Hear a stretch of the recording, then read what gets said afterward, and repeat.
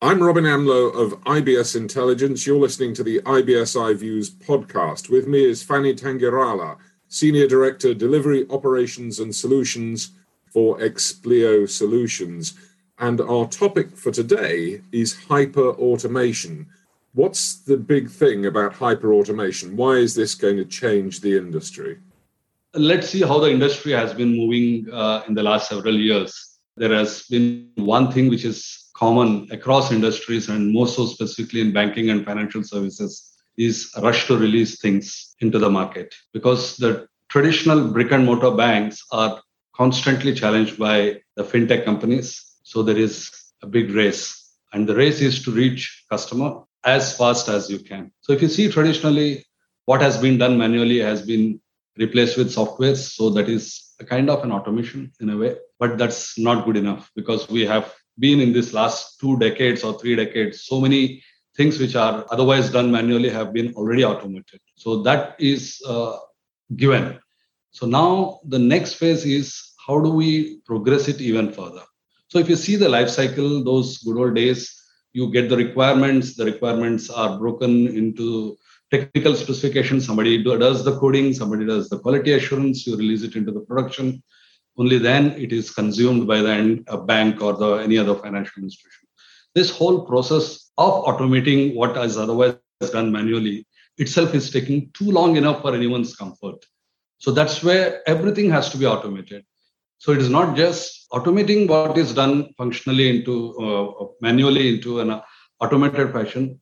It is also the process of automating whatever has to be automated. So in a way, it is an automation of automation. So right from the beginning, your business processes and right from your rules, your IT processes, everything which is done manually in order to do a normal automation also has to be automated. So that's fundamentally the difference. And the race for this is certainly towards securing a faster time to market, which was the essence, Robin, at this point of time. So from our point of view, this is exactly what the industry is going towards, and they are keen to see who and how this can be helped. The primary objective of hyperautomation is to create a framework, and the framework is a group of tools, technologies that enable automation of automation in very simplistic terms. Of course, you do have further things on what kind of technologies that are used. You use artificial intelligence, machine learning, then robotic process automation, business process management, low-code, no-code tools, and so iPaaS, which is integration platform as a service. All these are individually available and individually used in many places. But this is hyperautomation talks about one particular framework which brings all these things into one. And that is why there is no single solution as a hyperautomation. It's a group of solutions and it has to be very well integrated. So it is like putting all the jigsaws together so that as much as possible, you minimize the human intervention and take the whole thing into an automated fashion. And on top of it, it is not just being automated. The important factor in the last 2 years that has been coming up is when you do a business process mining, you understand the patterns. That's where the machine learning and artificial intelligence also comes into picture. And then it suggests back the best possible way of doing it. So it comes with a kind of training to the system and getting the feeds from there. And as much of business process mining data you supply to it, the faster you can become successful in automation or the hyperautomation. The key thing I would say from what you've just been telling me is that we have to assure the quality of the work. We have to make sure we get the QA, the QE right, because if you don't get the quality right, if what you're offering is not correct, you're not going to be able to achieve the end goal. Absolutely. So that is a slightly different dimension to it. What I've explained in the previous bit is what exactly is hyperautomation and why the industry is going towards hyperautomation. But when you play around, when you connect so many technologies together, one mistake at one place can bring down the whole thing. And these are highly sensitive to costs. Putting all these things together in the long term really gives you a return of investment, but the initial investment could be very high. So we have very little scope for any error here, Robin. And the chances of failure are very high if you are not taking care of the quality part of it first. That's where I would rather put two major things into the picture on the hyperautomation for it to be successful. Is one is an extensive domain knowledge, and number two is you should have that predictability on where things fail. That means your quality assurance and quality engineering. I may want to go a little bit deeper. The quality assurance, I'll try not to use this here because those are the good old days in the waterfall where you throw things over the wall and someone picks up and tests. Is not the case anymore. Especially in hyperautomation, you have to engineer your entire development process, be it hyperautomation or whatever, right from the beginning with the quality at the center of the stage. So it is a quality based engineering, and that's why the quality engineering takes precedence over anything. Why I also added domain is because these are highly business process driven. When you do an automation of business processes and IT processes could be very much standard across industries. I mean, the way you run your batches or you take the backups or whatever. But business processes will significantly change from industry to industry, from banking, retail banking to a commercial banking or an Islamic banking, or you go into any of the insurance, the processes are very much specific to that particular vertical.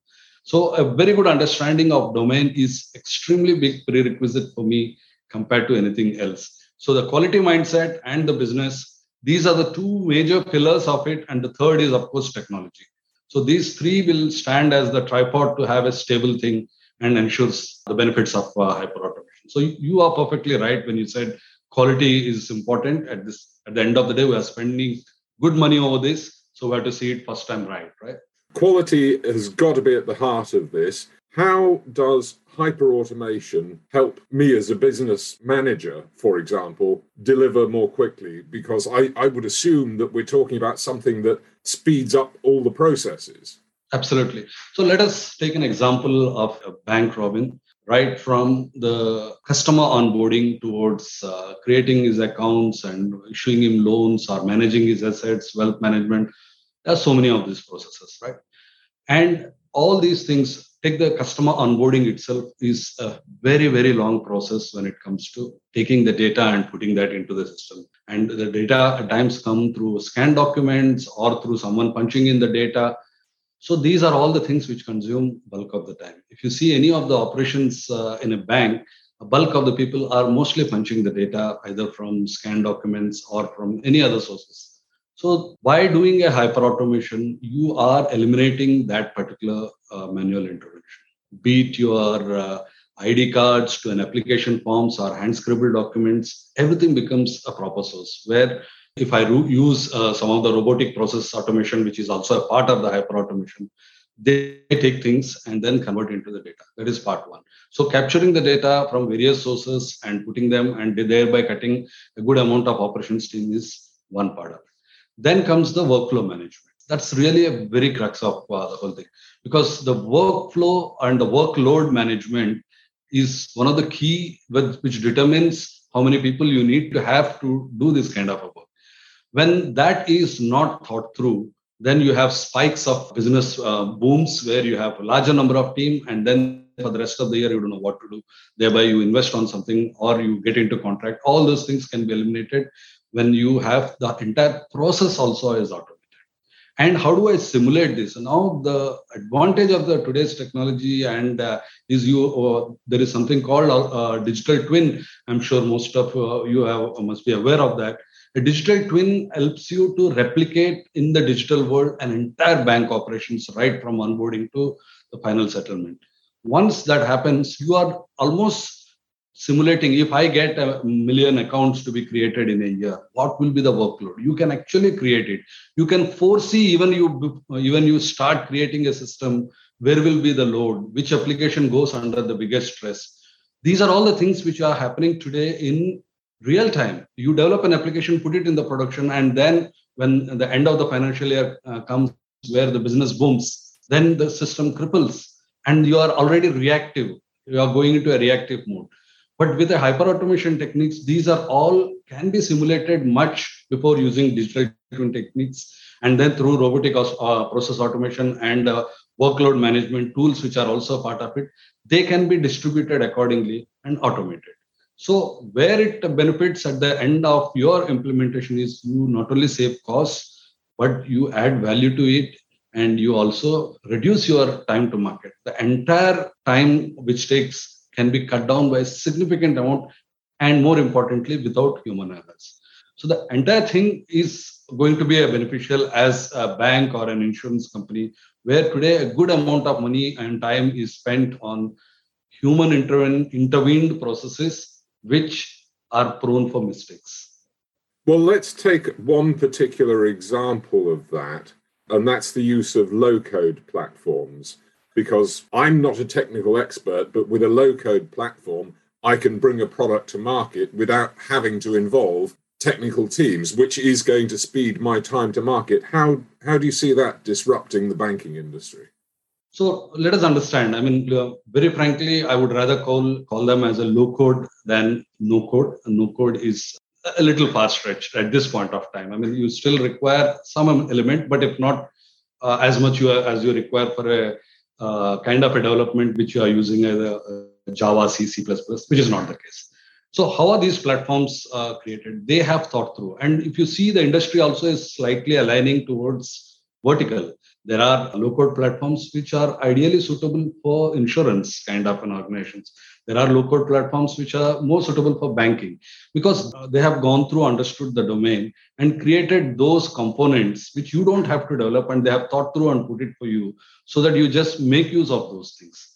So the entire life cycle of developing an application, taking care of the requirements, taking care of the reusability of the objects, taking care of the IT security, vulnerable threats, all these things add too much of overhead when you start developing things on your own. But when you go through a proven low-code platform, all these are thought through and these components are adequately tested for those things that you don't have to do. When you adopt a drag and drop one particular component for your business use some connectors to connect to your main applications, then you are at least rest assured that the other headaches on the performance or the cyber attacks and other things are already taken care. Thereby, the entire life cycle just shrinks into very little. And the dependency on technical know-how and the knowledge is also cut down because today you see any of the bank, some of the banks are bigger, their IT departments are bigger than some of the IT companies. And that is all because you, over a period of time, accumulate so many disparate systems, right from mainframes to Java to C, C++, .NET, C#, so many technologies. So you end up having so many technologies that maintenance of it requires those skills and which are not easy to get in the market anywhere. And in today's world, that has become even more difficult. So you are avoiding all these things by adopting something which has already been thought through and you are customizing it without technical knowledge. I would say not without, with as little technical knowledge as possible. Well, the important thing from the banking business's point of view is that it is a bank. It's not a technology business, although from the description you've just given of all the various different softwares that they have to maintain, a lot of effort is going into just keeping the wagon on the road rather than doing the business, creating the new products, building the market share, creating the customer experience, creating the customer loyalty, gaining more customers. That's kind of what the business should be doing, not just trying to keep things going. Absolutely. It is like putting the cart in front of the house. My core competency is banking, and let me be busy doing things related to banking. Same goes with an insurance. But what often happens is I have a plan and I have to execute, and my dependency on IT is so very high that the IT dictates when you can launch the product, not when the market needs it, right? So the things have totally reversed. That's why the need for things like this, hyperautomation, which involves low code, no code, and robotic process automation, business process automation, iPaaS, are more required now than any time in the past, Robin. Thank you very much, Fani Tangirala, Senior Director, Delivery, Operations and Solutions, Explio Solutions.